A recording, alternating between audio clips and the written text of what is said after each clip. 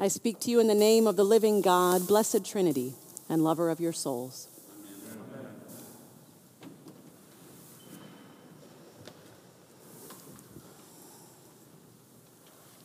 Are you someone who feels the need to do the right thing in pretty much every situation?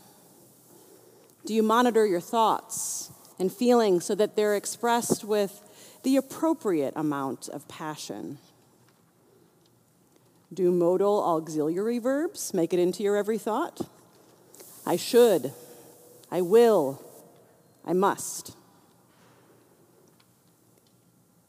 If you feel resentment toward those who won't listen to you or who only listen after something terrible has already happened that you knew would have happened if they had just listened in the first place, if you've been working on it for ages, but you just can't stop trying to be perfect, well, then you might be a perfectionist. You've joined the club. Perfectionism is the desire not only to do the right thing for oneself, but also that impulse to make up for the carelessness and foolishness of others. Perfectionists are idealists whose mission is to improve the world by reducing disorder within it and within themselves. And if you're not a perfectionist, just imagine for a moment what it would feel like to have an internal drive that turns life into an endless report card, with the desired grade always just slightly out of reach.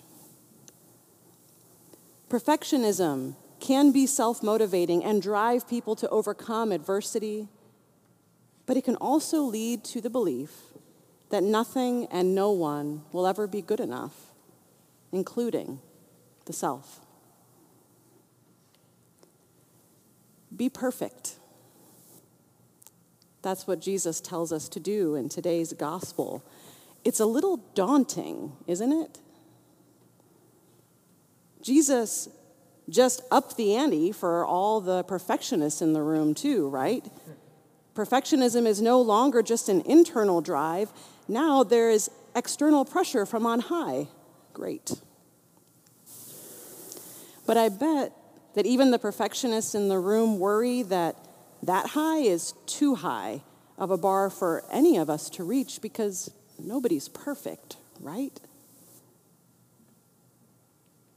Well, I suppose it all depends on what Jesus means by perfection. Are Jesus' words meant to form a religious zealot, that staunch liturgist in the pew who knows the right way to do church?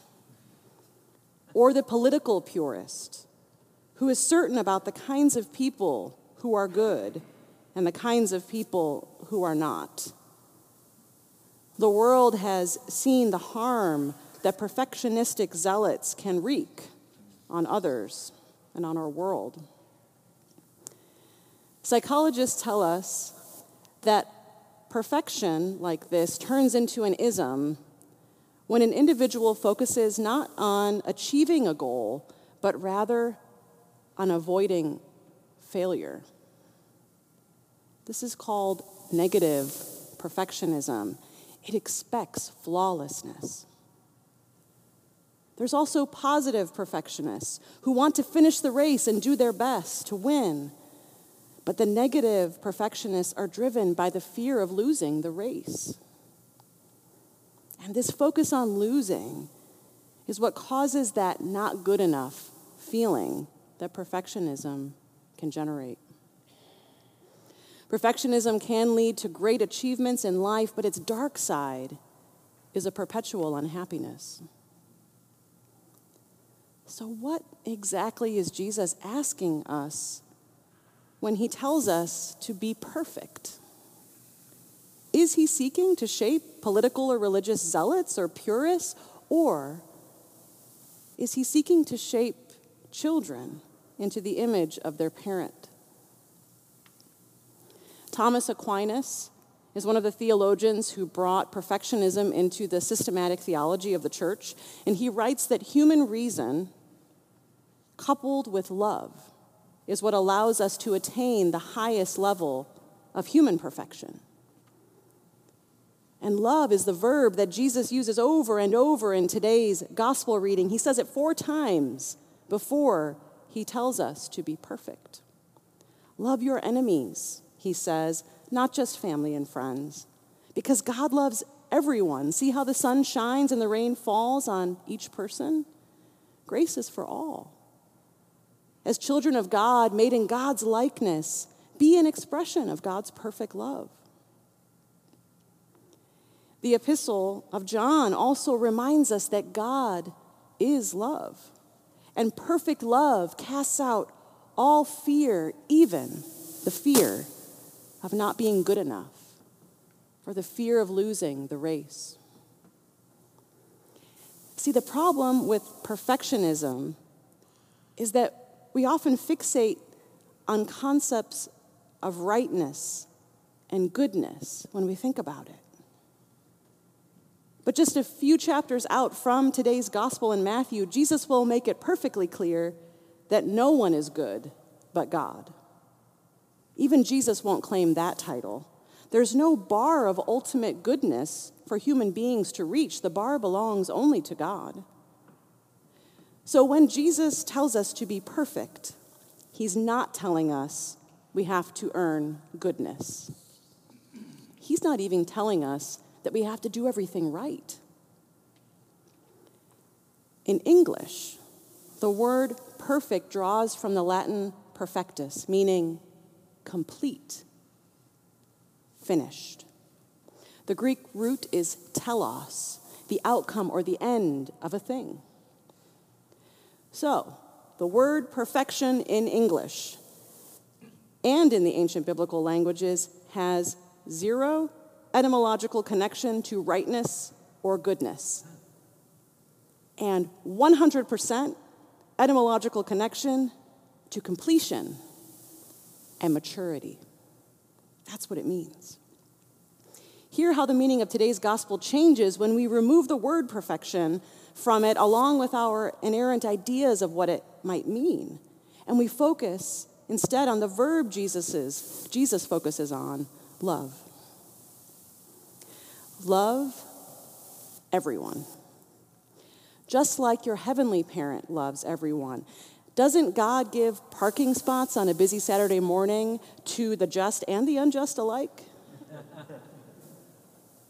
If you only love those who love you, should you get a trophy? No.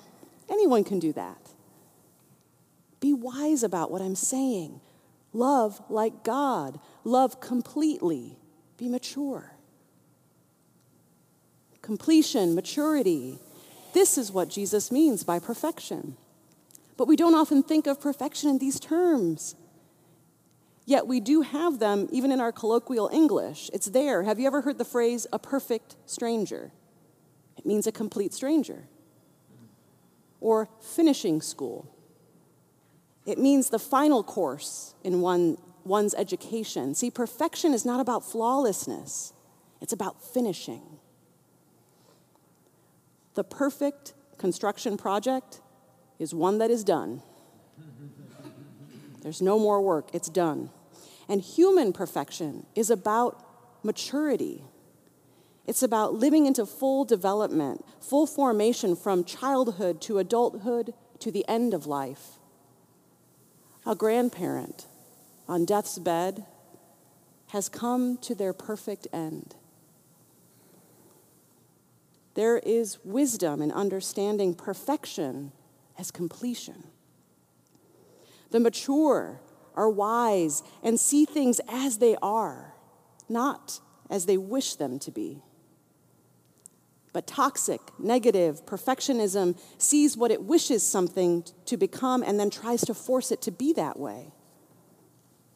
But force of will is not needed here. We are not told by Jesus to become perfect.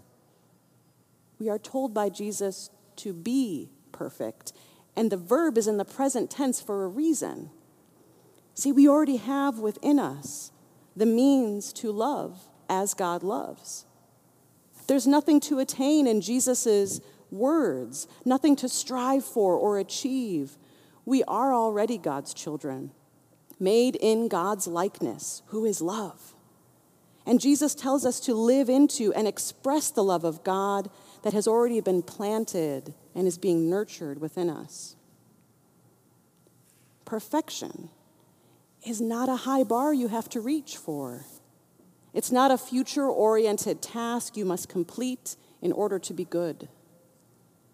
It is a present reality you can tap into when you own your own place in God's family as God's child.